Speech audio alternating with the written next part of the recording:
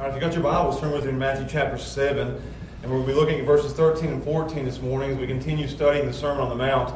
And I know some of you may be glad to hear it. We're reaching the end of the Sermon on the Mount after about 6 or 7 months here. We're finally in the last probably 4 sermons that we're going to preach. And we've come to the end of this. Is the greatest sermon that's ever been preached by the greatest preacher that ever did preach, the Lord Jesus Christ. Yeah. And as we built to the end of this passage, just kept building and building and building. And now Jesus gets us to the point where he's at the end of the sermon. He's at a very pivotal point in the sermon. And he's going to bring them and he's going to bring us to the point of decision. You guys know that. That's how every preacher preaches. We're just following the model of the master preacher. That in every sermon you build and you build and you build. Some build longer than others and some build less than others. But you build to the very end of the sermon and you reach a high point, a climax, a crescendo, where you're going to call everybody in the auditorium to a decision. That you have to do something with what's been said in this sermon. And that's what Jesus is doing here. He's bringing every one of us to the point of decision. That you don't just hear what he said and leave like nothing happened, but you must make a decision with what he said. So this is, starting in verse 13, decision time. He puts us all on the spot. And we all have to make a decision at this point. And I've called this sermon today, Life's Most Important Decision. So let's stand together. We'll read these 2 verses and we'll look at life's most important decision. And it is. This is the most important decision you will make in life. And this is a gospel-heavy message. So we're going to preach verses 13 and 14, life's most important decision. And I think Jesus almost takes this crowd that he's looking at today and grabs them by the shirt collars and says, you must decide today. Let's read these 2 verses, very popular verses. You guys know these 2 verses very well. Verses 13 and 14. Jesus says, enter ye in at the strait gate. For wide is the gate, and broad is the way that leads to destruction. And many there be which go in thereat. Because strait is the gate, and narrow is the way which leadeth unto life. And few there be that find it. Let's pray together, and then we'll look at life's most important decision. Father, we thank you for your word, these marvelous 2 verses, 2 of the most important verses in the entire Bible. And I'm thankful today that I get to preach them and that we get to hear them. And we get to be brought to the point of decision. We all must make this most important decision in life, what we will do with your Son, the Lord Jesus Christ. And I pray today, God, there are people in this room, in a crowd this big, in this auditorium, there's always someone who has not made that eternal decision to believe upon the Lord Jesus Christ. And I pray that today, that as this word goes out, that you will, by the power of your Spirit, use it to bring those people to the point of eternal decision, and that they will put their faith in you. God, use this sermon today to bring people to faith in the Lord Jesus Christ. And we ask and we pray these things in Jesus' name. Amen. You can be seated. Life is full of decisions. I actually was reading a book, an article on psychology this week, and it's funny that I come across this. But this article said that we make somewhere, get this surprised me, and you guys probably won't believe it. I had a hard time believing it myself. But it says that we make somewhere along the lines of 35,000 decisions every single day. 35,000 decisions from the time you get up until the time you go to bed. That's a lot of decisions. I'd hate to be the guy who they gave that assignment to. You know, to see you go through the day and count every decision that you make throughout the day. My decision would have been, I ain't doing that assignment. That's decision number 1. No. I don't want to count every decision that I make throughout the day. And at the end of the day, he said somewhere around, he probably guessed, somewhere around 35,000. So we make a lot of decisions, and there's really 3 types of decisions that we make. We make everyday decisions. When you got up this morning, you made a decision. When your alarm clock went off, everybody in here, and I'm not going to ask you to tell me which one did what, but everybody in here had the decision of snooze or no snooze. And then it went off again after you hit snooze, and you had another option. Do I snooze or no snooze?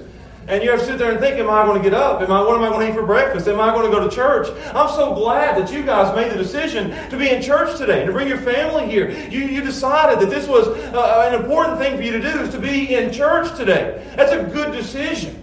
There's people out there at home that made the decision to watch on Facebook or to just sit at the house today. That's probably a bad decision.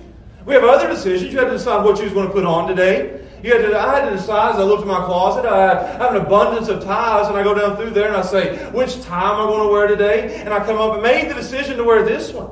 I mean, that was a good decision.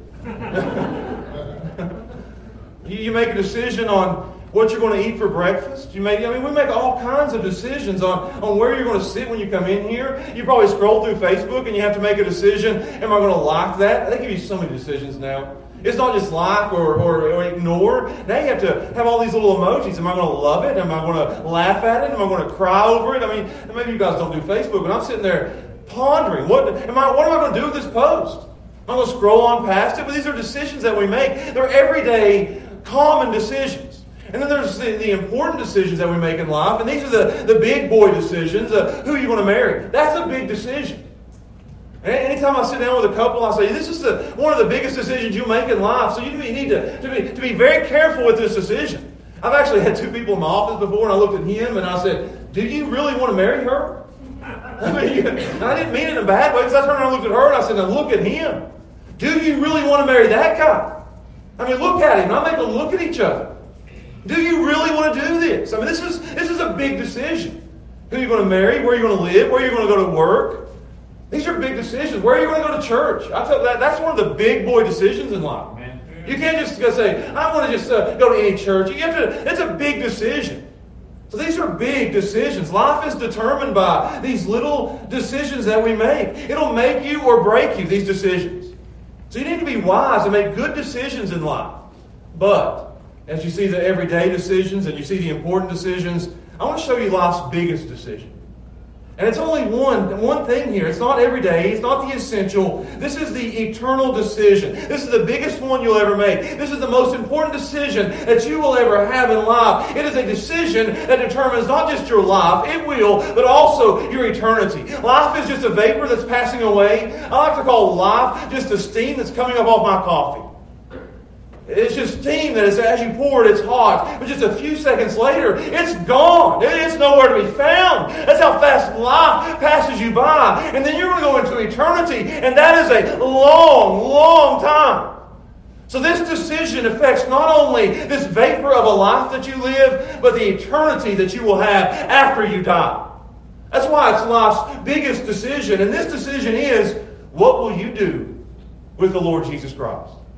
That is life's most important decision.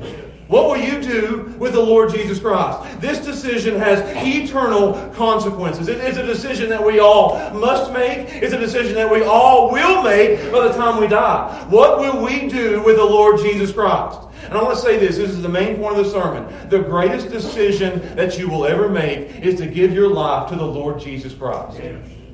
I'd say that if you haven't done that today, there's probably 100 people in here that can testify and raise a hand and say that the greatest decision I ever made was to give my life to the Lord Jesus Christ. And I'll say this, if I had 10,000 lives to live, I'd live them all for the Lord Jesus Christ. And that's where Jesus is bringing us here to in the Sermon on the Mount. He's calling all of these listeners and all of us within the sound of my voice to believe on Him. If you look down there with me at this sermon, we've followed it for 2 or 3 chapters now. And He's put every single one of us in our place. He's not called us to be good people. He's told us that we are bad people. None of us can live up to these expectations. We've all fallen short. We're all sinners. We all need a Savior. And Jesus has made that abundantly clear in 3 chapters. If you've walked out of this sermon thinking, I'm doing okay. I haven't. Every one of these sermons I'm sitting there looking at, I'm doing bad. I'm a bad person. I'm a bad man. I'm a sinner. And it's bringing us all to that point of decision where we're going to say, I need a Savior. And He's bringing us to that point in verses 13 and 14. And now He's showing us the options in front of us. I love this. I did that with Christian yesterday. I had him sitting there in front of me and he was being mean. Seems like every day, every Sunday I'm bringing you an illustration about my boys being mean. That's life with boys. And I'm sitting there and he's being mean and I'm grounding him from the things he loves to do. And I gave him options. I looked at Christian and I said, hey buddy, here's your options. And don't you love options? I said, in this hand, you be good. And you get to play your games and do what you want to do. And in this hand, you be mean. You be hateful to your sister and you don't mind me. And you don't get to do what you want to do. Your game is gone. I hide your controllers where you can't find them. I said, which one do you want? He said, Dad, that's an easy decision. I said, well, go and make the right decision, then be good. And that's what Jesus is doing for us today. He's giving us options. And I want to show you just at the end, all the way through the rest of chapter 7, look what he does. He gives us 2 gates. He gives us 2 destinations. He gives us 2 trees with 2 types of fruit. He gives us 2 foundations. He gives us 2 builders. He gives us 2 results. The rest of the chapter is just a comparison between the options that we have in life. There's 2. And then he'll look at us and say, choose wisely. It's like Moses, I think in Deuteronomy 30, he said, I set before you life and death. Choose life. So he gives us these choices to make. He says, here's life's the biggest decision in life, and here's your options. Here's your choices. It's A and B. It's 1 or 2. You got to choose one or the other. And he's going to lay these out in front of us here today. And I love that he brings us to that point of decision. It's one way or the other. It's final answer. And you must decide that today for yourselves. Which one you will go. Which one you will do. So I'm going to lay before you 2 things today. And I want you to choose which one you want. Jesus lays this before us. And if you haven't made your decision yet, I want to call you to decision. Because the greatest decision you will ever make in life is to believe in the Lord Jesus Christ. So let's look at this today. This choice, this invitation for all of us today. Starting with point number 1, I want to show you 2 directions that you can go. There's 2 directions that you can go in life. And he lays these out for us here. Notice that it says in verse 13 and 14, there's 2 directions to go. Verse 13, he says, I want to show you the 2. Enter ye in at the straight gate. So you see a straight gate and you see a wide gate. You see a narrow way and a broad way. There's 2 of these. There's 2 gates and there's 2 ways. There's the broad and there's the narrow. And he lays these out before us. These are 2 entrances, two doors. And they're side by side to each other. And he sets them in front of us. And these are 2 different directions that we can go in life. These are 2 entrances to eternity. And they're laid out in front of us. 2 ways to go, 2 lives to live. And there's only 2. There's not 1,000 different directions we can go. There's not 1,000,000 different directions we can go. There's not 10 different directions we can go. There are only 2 directions we can go. There's only 2 entrances into eternity that he sets in front of us. And many are confused on this. They think there's many roads that we can go. I mean, you hear that all the time today. There's many roads to God. 2 ways we can go and only 2. Man. Jesus lays out 2 entrances into eternity. And both, get this is the danger of them. Both of them say heaven. Both of them say kingdom of God. Both of them say it gets us to God. Nobody tries to sell hell. No false religion is going to say, come to our church and come to hell as a result of it. No, all of these religions, all the directions we go, 99% of our society think they're going to go to heaven. And there's only 2 ways. So they're not labeled. They're labeled to heaven. They've got to be very careful with this. This is what makes it dangerous. So we have to look at both ways. All of us do. And we have to examine it. We have to compare it. And to make sure we're on the right road. Because most of society is on the wrong road. And going the wrong way. Amen. There may be people in this room today that you're going on the wrong road and you don't even know it. There's nothing more important than us examining these 2 ways, these 2 directions. So let's look at them. The first one is called the straight gate, or also the narrow. You see that in verse 13. Enter ye in at the straight gate. And then verse 14 it says it again, because straight is the gate and narrow is the way. So door number 1 is the narrow way. And we've all heard the narrow way. You hear people talk about that all the time. They're on the straight and narrow. And I'll tell you what those words mean before I describe it to you. But the straight and narrow means small. It means confined. It means tight. It means constricted. It means tiny. It's the smallest crack that you can go through. In that time, they would think it would be like a crevice between 2 rock mountains. That you'd have two mountains side by side, and there'd be a little tiny crevice that you'd have to try to work your way through to get to the other side. Do you understand what I'm saying? They knew they had to get to the other side, and they would find this straight way or this narrow way, and they'd have to work their way through it to get to the other side. I'll compare it to this. The other day I had to get under my house. And it was not a broad way underneath my house. It was a straight way, a narrow way. It was a confined way. It was a claustrophobic way. That when I opened that up, I looked at Steph and I said, "You're smaller than me. You go." Isaiah, come on, buddy. Flashlight, get it. He's 5'2", 105 pounds. I'm not. There I am. I didn't even have a flashlight. I got the flashlight on my phone. I'm sitting there crawling, digging in the dirt, trying to get underneath my house. It was a straight way. It was a narrow way. It was a tiny way. It was a restricted way. You get underneath the house, and it's very restricted. You feel like it's just getting tinier and tinier the more you go. That's what this is talking about. A very constricted way. Between a rock and a hard place, you're trying to get your way through. And then the other way is called the broad way. And I think you guys know this one. I don't really have to describe it. It's not trying to get underneath your house. It's walking into a gymnasium. It's broad. It's open. It has all kinds of room. It's humongous. Do you see the difference between the two ways? One way is tiny. I mean, you can go ahead and make up your mind now. Which way would you rather go? The tiny, restricted way, or the open and the broad way where anybody can go? You say, I need more description. Okay. Let's show you what these mean. Let's compare these two entrances into eternity. I'm going to set them side by side. The broad way is inclusive.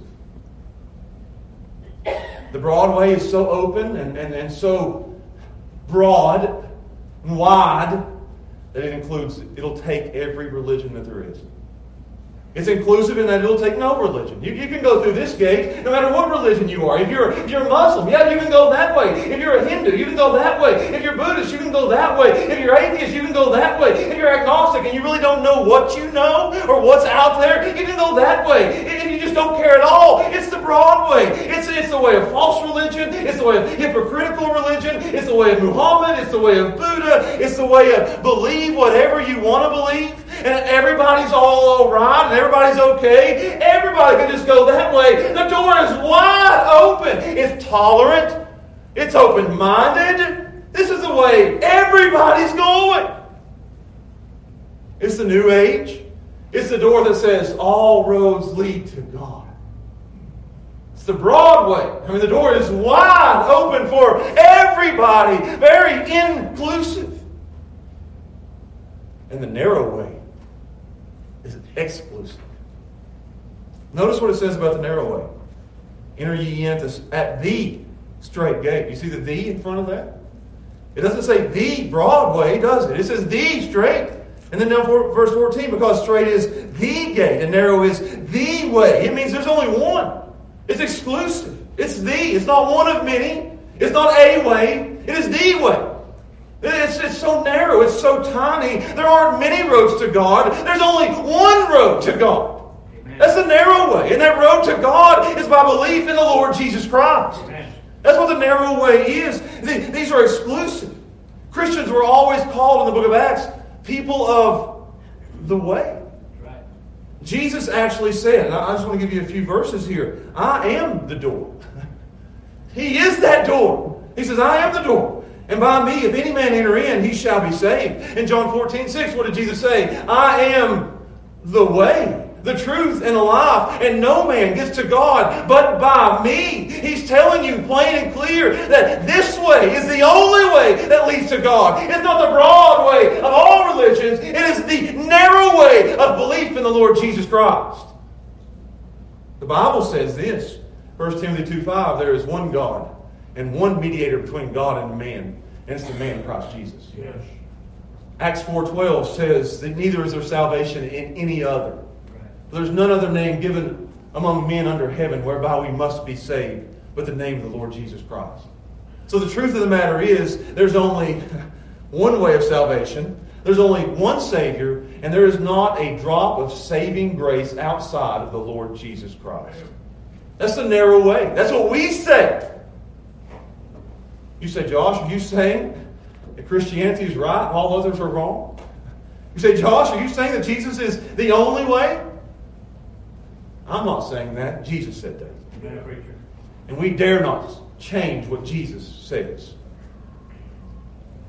We come to God on God's terms, not on our terms. And Jesus is the only way to God. There are many errors. There's only one truth. You say, why is Jesus right? And I want to say this just as a sidebar. Why is Jesus the only way?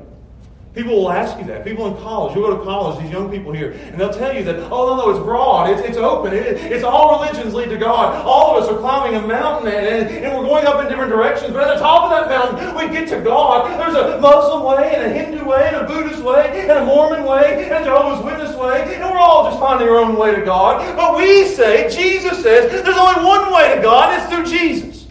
Why is that the case? Well, if somebody asks you that, you tell them that only Jesus, and I'll do this by 3 of our biggest holidays. Christmas. Only Christianity has a God who comes down to man. And was born of a virgin. The incarnate, in flesh, Lord Jesus Christ. And only Christianity has a Good Friday. Only Christianity has a God going to a cross and dying on behalf of sinners. Muhammad, get this, Muhammad died of some strange illness that they couldn't figure out what it was. Buddha, which I thought this was kind of ironic, died of food poisoning. Jesus died for our sins. There's a difference. Find me any other religion with a Savior who dies for sins. And then another holiday, Easter. Good Friday proved that Jesus died and He's a man.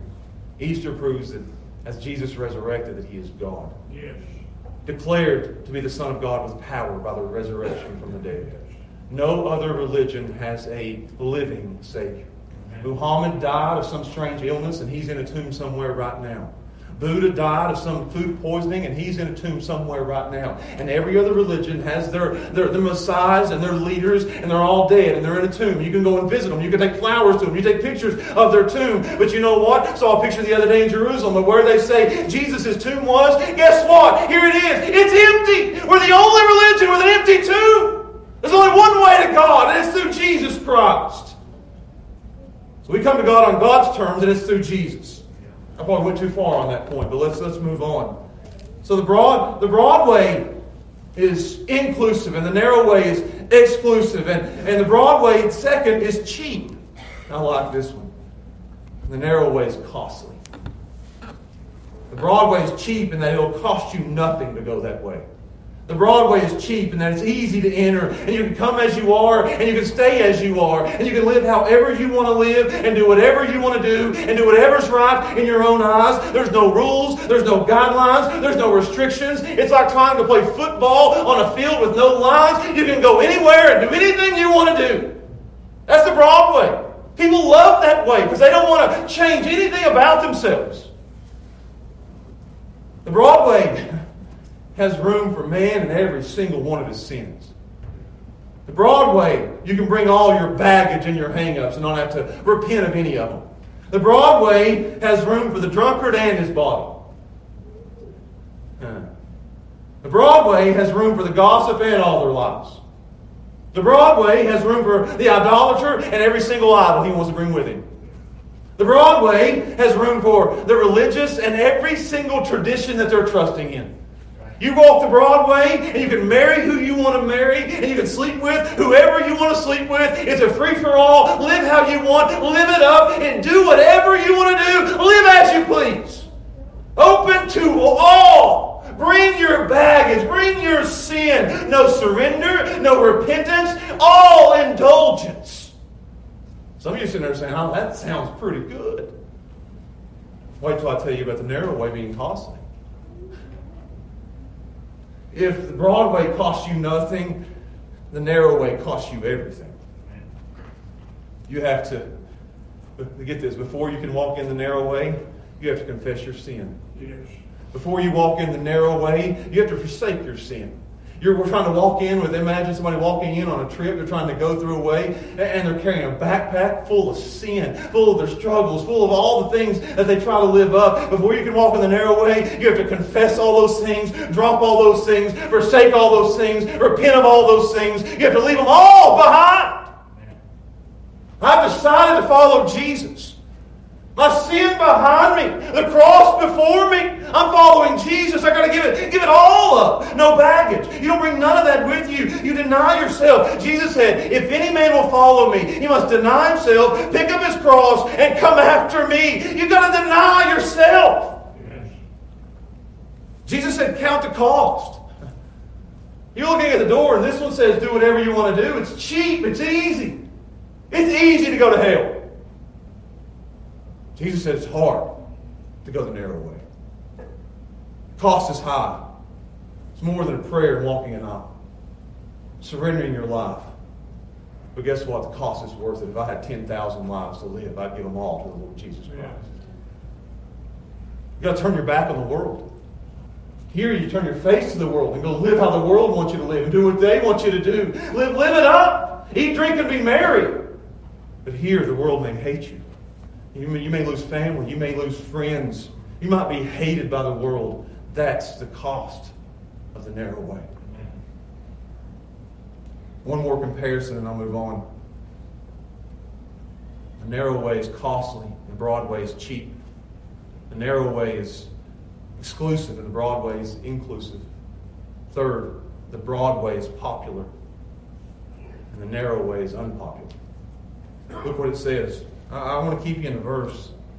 Enter ye in at the straight gate, for wide is the gate and broad is the way that leads to destruction. And how many go in that way? Many. It's the popular way. Move down to verse 14. It says, because straight is the gate, narrow is the way which leads into life, and few that go that way. The broad way is popular. The broad way is like the I-5 highway in Los Angeles, California. At the worst possible traffic time. 8 lanes of traffic going both ways and ain't nobody moving an inch. Everybody going, everybody sitting, everybody. You sit there for an hour and nobody moves an inch. It's so crowded, it's so overpopulated. Everybody going in that direction. That's what this is. And it's saying it's crowded there. It's popular there. It's an enticing way to go. I mean, I just told you what the broad way is. You do whatever you want to do. Live however you want to live. Go that way. I mean, how enticing is that to the world? It's alluring. It's attractive. It's promising. And in verse 15, if you look down there, beware of false prophets, which come to you in sheep's clothes. You know what they're doing? There's false preachers everywhere that's pointing people to the wrong way. Here you go this way. You turn on the radio, go the broad way. You go to some churches, go to the broad way. You turn on the TV, go to the broad way. You open up a book, go to the broad way. Everybody's pointing you to the broad way, the broad way, the broad way. It's popular. Flashy lights, curb appeal. Easy to be sucked in. And many, it says, I'll say this, most of the world is on that road. I'll even say this, there are some of you in this room today that are on that road. Because you can have a false religion and still act like you're on the right road and be on the broad road. So it's a popular road, but the narrow way is unpopular. It says here, few. Do you see that? I'm not making that up. Few. I even looked it up in the Greek this week. You know what few means? It means few. It's not the way of the crowd. Like the old song says, though none go with me, still I will follow. Luke 13:23 says this, but you get this. Then said one unto him, talking about Jesus, are there few? Are there few that be saved? Get that question. Are there few that will be saved? How's Jesus going to answer that? Will there be few? Will there be a small amount? Will there be a remnant? Will there be very little amount of people that will be saved? And how did Jesus answer that? He said, oh, no. Everybody's going to be saved. We're all on this mountain. And Jesus didn't say that, did he? That's not biblical, is it? What did Jesus say? Jesus said this, this was his answer. Are there few that enter in? Are there few that are going to be saved? And Jesus said, strive to enter in at the straight gate. For many will seek to enter in and shall not be able to. Many will look at it and say, no, that's too restrictive for me. No, that's too tiny for me. I need my sin and I need my way of life. I want to do what I want to do. They'll want salvation. They'll want heaven. But they won't do what's necessary to go the straight way. Amen. Jesus didn't say, yeah, now there are going to be few. He said, you don't worry about how many. You just make sure you go through the straight gate. It's not the way of the crowd. It's not the way of popularity. How many was saved in the flood? 8. How many was saved at Sodom and Gomorrah? 3. Jesus said few. Now I'll stop there as we look at the 2 directions you can go. And I'll say, which one do you think? Just looking at it, which way do you want to go? You see the comparison? I'm not leaving you at a decision right now because I've still got 2 more points to give you. But I want you to look at it right now. At the end of point number 1, which way would you go? But you're sitting there, and I know what you're saying is, before we decide, we need to know the final destination of both sides. Am I right? Because you never get on a trip and say, who cares where we're going? You always have an end result. You always have a place that you're going to go, a place that you're going to end up. And the most important part of any road is where you end up. So I don't want to just show you the 2 directions that you can go. I want to show you the 2 destinations how you end up. Look there with me. We're going to look at this. There's one destination to avoid, and there's one to seek. We've seen the 2 directions, the 2 doors that are side by side. Now we see the destinations, where the road leads. And this is, again, the most important part is where you end up. Many go through life and they have no idea where they're going to end up. Many go through life and they don't know where they're going to end up. They don't care where they're going to end up. They may not even think about where they're going to end up. But we have here 2 opposite destinations. The doors are side by side, but the destinations are going in 2 completely opposite directions. It's like when you go to an airport. The doors are side by side. The airplanes are outside the windows, and you got to look over the doors to see where they're going to go. We were sitting there one day at the airport, and when one door said Los Angeles, and the other one said Bangkok. and the doors are side by side, but they're going like that. And I looked at Steph and I said, we better go through the right door. That's a long flight, and I don't speak anything like they speak. Mountain boy, and I ain't happening. So you have to make sure you go into the right door so that you end up in the right place. So we want to look at the destinations. Every person in this room will experience one of these 2 destinations. Because all of us are on one of the 2 roads. We all will live in one of these 2 places forever. Jesus takes us to the end of the road. He says, here's where they end up. He doesn't leave us guessing. We see, first of all, enter ye in at the straight gate, for wide is the gate and broad is the way that leads to destruction. The broad way seems right, don't it? Proverbs, I think, chapter 14, verse 12. So there's a way that seems right unto man, but the end thereof is a way of destruction. And everybody thinks that this broad way is so appealing, and so alluring, and so attractive, and I can live how I want to live, and I can do what I want to do. There's even churches right now that offer that same thing to people. Call themselves Christian churches, and you walk in, they'll say you can have Christ and do whatever you want to do. You can have Christ, and you can live however you want to live. You can have Christ, and there's no repentance. You can have Christ, and there's no restrictions. Just live however you want to live. You know what they're trying to do with that one? They're trying to live both ways. They're trying to go in the narrow way and live the broad way. You can't do that. You can't have a foot on both sides. If you're going to enter in, you've got to go all the way in, one or the other. And this Broadway is so alluring, it's so attractive, it's bringing so many people in, and everybody thinks, oh, it's the right way, oh, it's the good way, oh, it's right, oh, it's right. And Jesus said, wait, let's go down the line. Let's follow it to the end. Let's go to the end of the precipice and look down over it and see where this road goes. Where does it go? To destruction.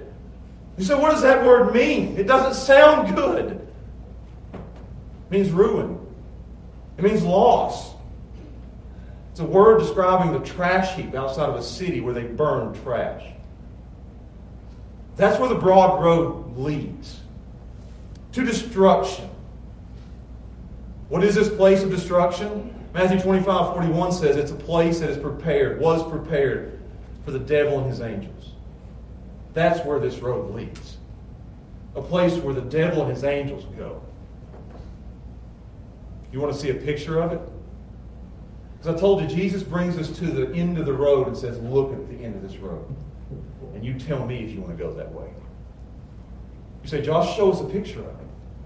It's not a picture that I can put on the screens. It's a picture that I can show you in the Bible. Turn with me to Luke 16. I've told you this before, but it's music to my ears when I hear Bibles turning. Luke 16. I want you to visualize this. I want you to get this picture in your minds. This is a picture of destruction. I just can't lead you with destruction. Romans 9 says that they're vessels fit for destruction. Luke 16, verse 19. And there was a certain rich man, which was clothed in purple and fine linen, and fared sumptuously every day. Had a great life. Eat, drink, and be merry. There was a certain beggar named Lazarus, which was laid at his gate full of sores, desiring to be fed with the crumbs which fell from the rich man's table. Moreover, the dogs came and licked his sores. And it came to pass that the beggar died and was carried by the angels into Abraham's bosom. The rich man also died, and he was buried. And in hell he lifted up his eyes, being in torments, agony. Being in torments, he seeth Abraham afar off, and Lazarus in his bosom. And he cried, and he said, Father Abraham, have mercy on me, and send Lazarus that he may dip the tip of his finger in water, and cool my tongue, for I am tormented in this flame. You see the picture? Jesus is taking us to the edge, saying, here's what destruction is. It's torment. It's agony. It's separation. He goes on. And Abraham said, Son, remember thou that thou in thy lifetime receivest thy good things, and likewise Lazarus evil things. But now he is comforted. You see that? He's comforted. And thou art, there's that word again, tormented, tortured. And beside all this, between us and you, there's a great gulf fixed, so that they which would pass from hence to you cannot, neither can they pass to us that would come from thence. Then he said, I pray thee, therefore, Father, that thou wouldest send him to my father's house.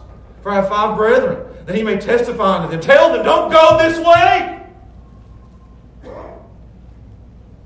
lest they also come into this place of torment. And Abraham saith unto him, They have Moses and the prophets, let them hear them. He said, Nay, Father Abraham, but if one went unto them from the dead, then they will repent. They'll turn from this way, and they'll go that way. And he said unto him, If they hear not Moses and the prophets, neither will they be persuaded, though one rose from the dead. It's a picture of torment, of destruction, of agony, of severe pain. You say, how long does it last? Turn with me to Revelation 20. I'll give you one more. I want to show you the permanence of this place of destruction. Revelation chapter 20. This is, we're taking it all the way to the end now. Revelation 20, verse 10. If you'll follow along with me one more time here. Verse 10. Revelation 20. And the devil that deceived them was cast into the lake of fire and brimstone, where the beast and the false prophet are, and they shall be tormented day and night forever and ever. Permanent. Jesus is talking about for keeps here. At the end of this road of the broad way is destruction. I'll give you, keep on going down through there. And I saw a great white throne, and him that sat on it, from whose face the earth and heaven fled away, and there was found no place for them. And I saw the dead. This is the great final judgment. When the stand before God. The dreaded stand here. Small and great. That means everybody. Stand before God. And the books were open. And another book was opened, which is the book of life. And the dead were judged out of those things which were written in the books according to their works. And the sea gave up the dead which were in it. And death and hell delivered up the dead which were in them. And they were judged every man according to their works. And death and hell were cast into the lake of fire. And this is the second death. And whosoever was not found written in the book of life was cast into the lake of fire. Destruction. Again, this is ruin, loss, destruction. This is not a laughing matter. The broad way is a highway to hell.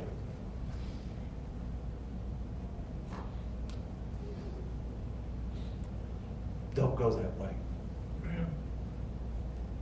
You say, what's the other one? Go back with me to Matthew 7.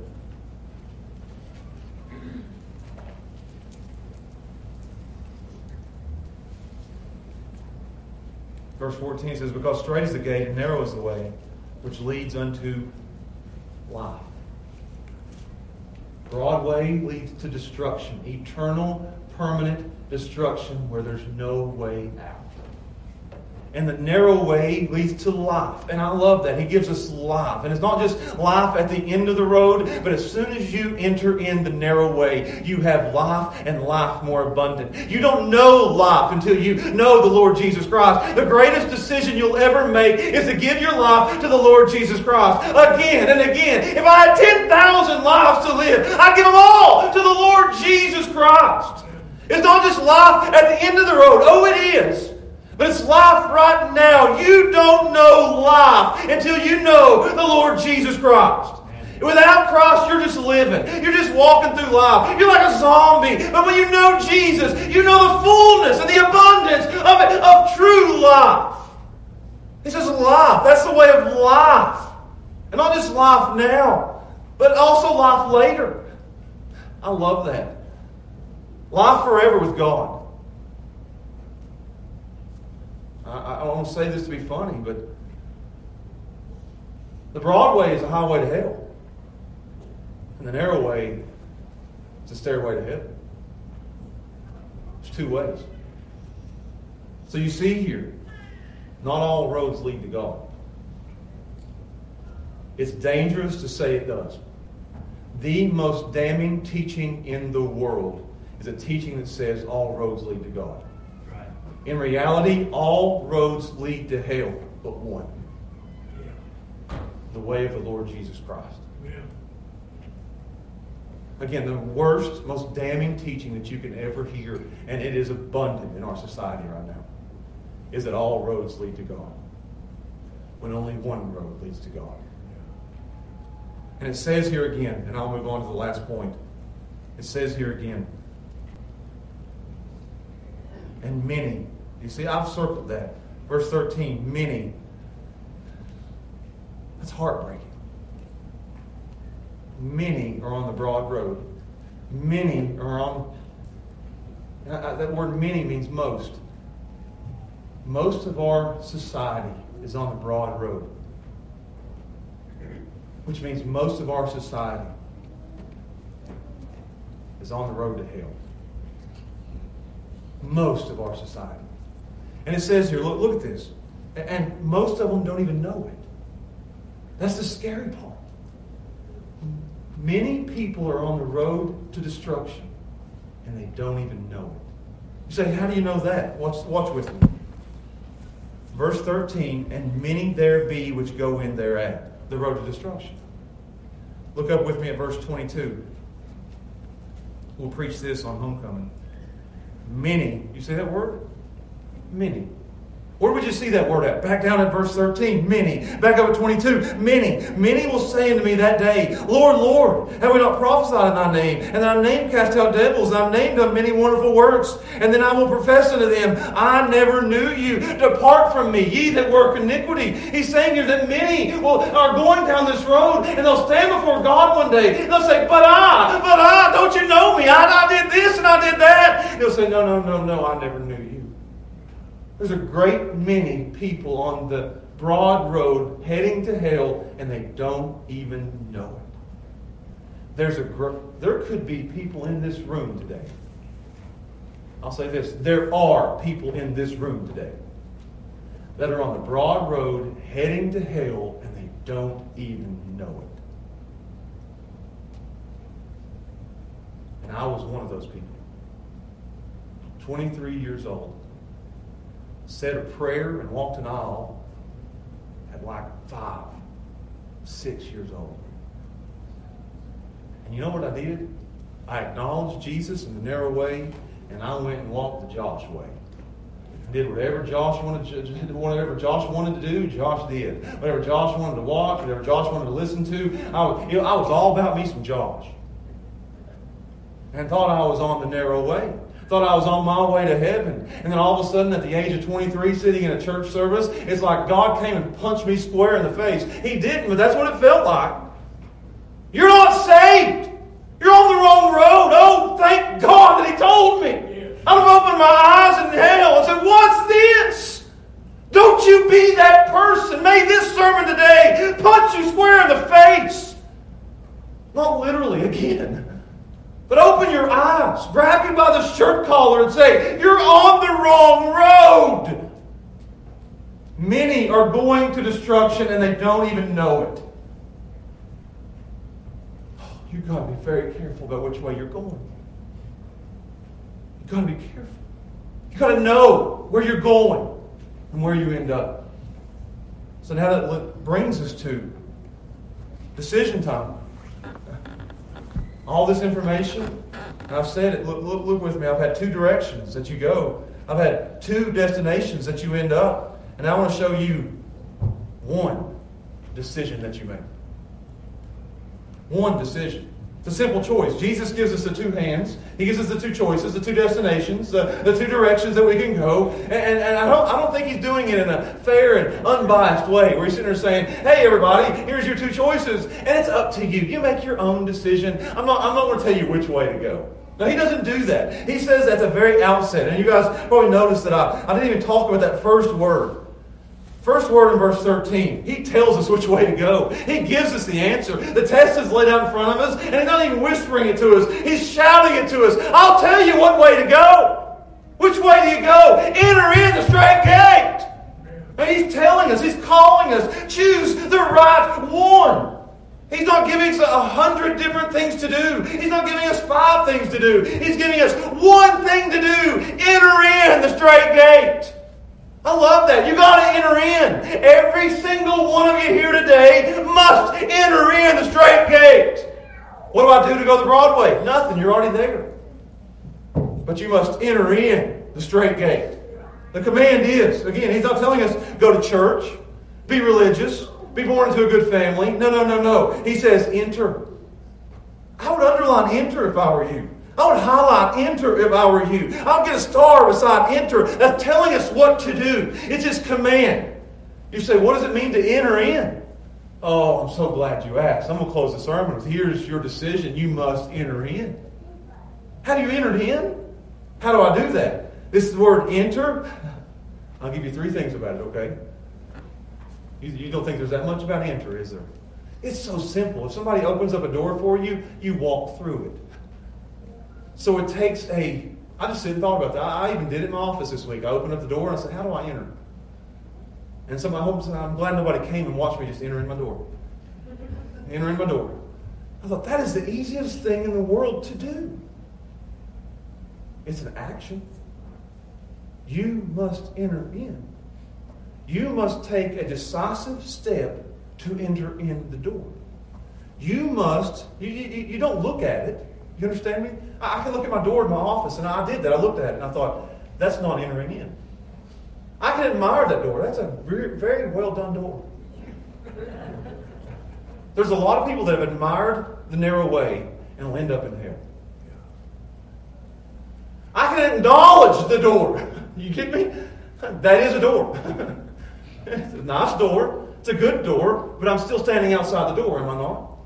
I'm still standing on the outside looking into the door. You know what I must do? And I did that. You don't look at it. You don't admire it. You don't even talk about it. We do that at church sometimes. You sit and talk about the door. Oh, Jesus is great, and Jesus died, and Jesus was buried. And you talk, and you talk, and you talk, but you still haven't entered in.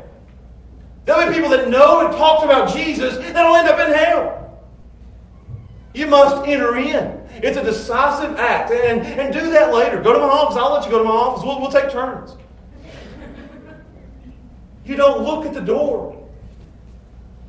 You enter in the door. It's a decisive step of faith where you enter in the door. It's an act of your will where you choose to enter in. You choose to believe in the Lord Jesus Christ. You must choose. You must decide to step in to the narrow way. So that's the first one. It's an action. Number two, it's all in. Get this. I tried it. I'm glad nobody was watching me. I put one foot in and kept one foot out. There's a little line there. And I thought, I'm not in. I'm straddling the fence. I'm not all in here. I'm half in and half out.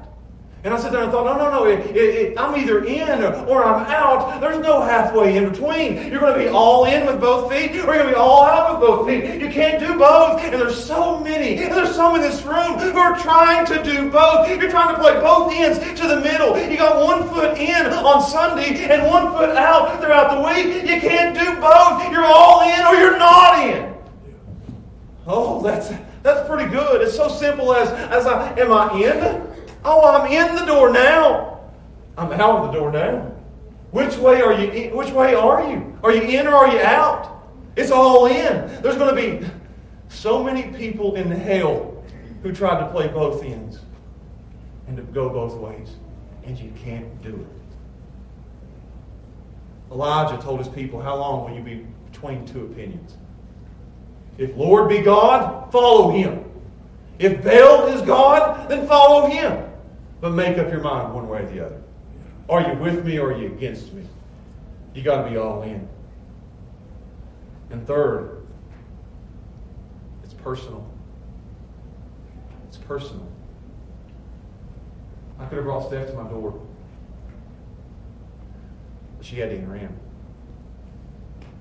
I couldn't force her in, could I? I'd like to see me try. I could bring my kids to the door. I can push them. I'm bigger than they are. I can make them go. You can't make nobody do it. My mom and dad took me to the door and showed me the door and taught me the door. Brought me up knowing the door. But they couldn't go in the door for me. Only I can step in the door. Only I can make that decision. Only I can believe in the Lord Jesus Christ. It's what I must do myself, and nobody else can do it for me. I can't do it for you. Your mom can't do it for you. Your dad can't do it for you. Nobody can make this decision but you by yourself. Oh, I bring my kids to the door all the time. And I'm not talking about my office door. I'm constantly saying, kids, here's the narrow way. Kids, here's the narrow way. Kids, it's Jesus or not at all. Kids, believe in Christ. Believe in Christ. It's over and over and over. I'm bringing them to the door. But they have to reach the point where they decide for themselves, I believe in the Lord Jesus Christ. They must do it for themselves. I wish I could do it for them. Oh, I do. I want to grab Christian and say, narrow way, buddy. I want to grab Gracie and say, narrow way, honey.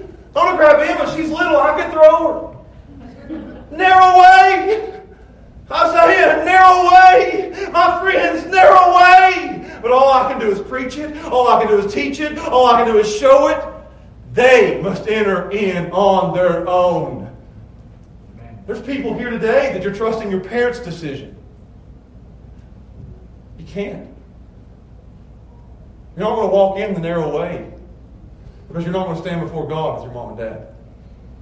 You stand alone and you decide alone. That's why I tell people you better bring your kids to church because the world is saying Broadway. You get that? Monday through Saturday, TV, internet, Facebook. Everything is pointing our children where? Broadway, Broadway. And we bring them for an hour on Sunday and think one narrow way is good enough? Which way do you think they're going to go? My kids love doing it their own way, doing what's right in my own eyes. I must point them to the narrow way, the Jesus way, the cross way. You got to go to Jesus' way. You said, Josh, why do you preach the gospel every single Sunday? I get that all the time. Why don't you preach something besides the gospel? Because there's people on the broad way that need to know the narrow way. Right. You need to point it to Jesus every Sunday because the world's pointing you the other way. So it's personal. You must make this decision on your own. You must decide to follow Jesus. You must do that yourself.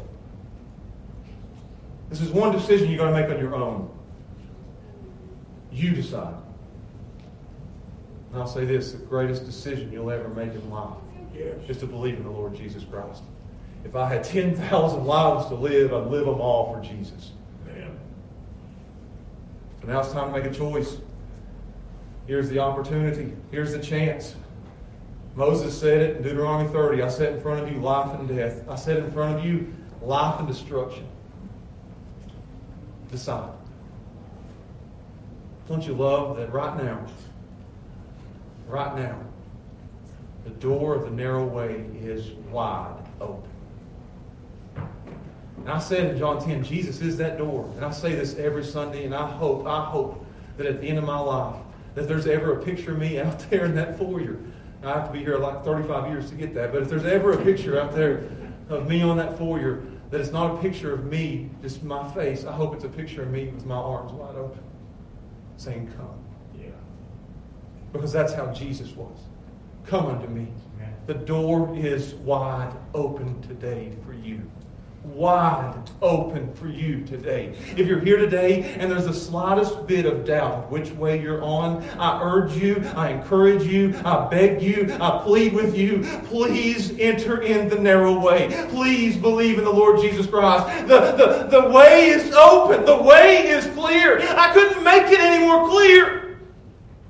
We plead, we beg, we warn. Hell is awful. Hell is unending. Hell is avoidable if you enter in. But you must enter in. You say, how do I enter, Josh? Give me something to do. Say this. I have decided to follow Jesus. Yeah. That's it. Count the cost. So it could cost you everything. But it's worth it. While we pray, say these words, I have decided to follow Jesus. And if you want to put it in a very personal way, I have decided to follow you. And it'll be the greatest decision you've ever made. Yes. If there's any doubt in here, say that prayer. I have decided to follow you. You guys know that one of my favorite songs in all the hymnal is I have decided to follow Jesus. I have decided to follow Jesus. No turning back. Yes. No turning back.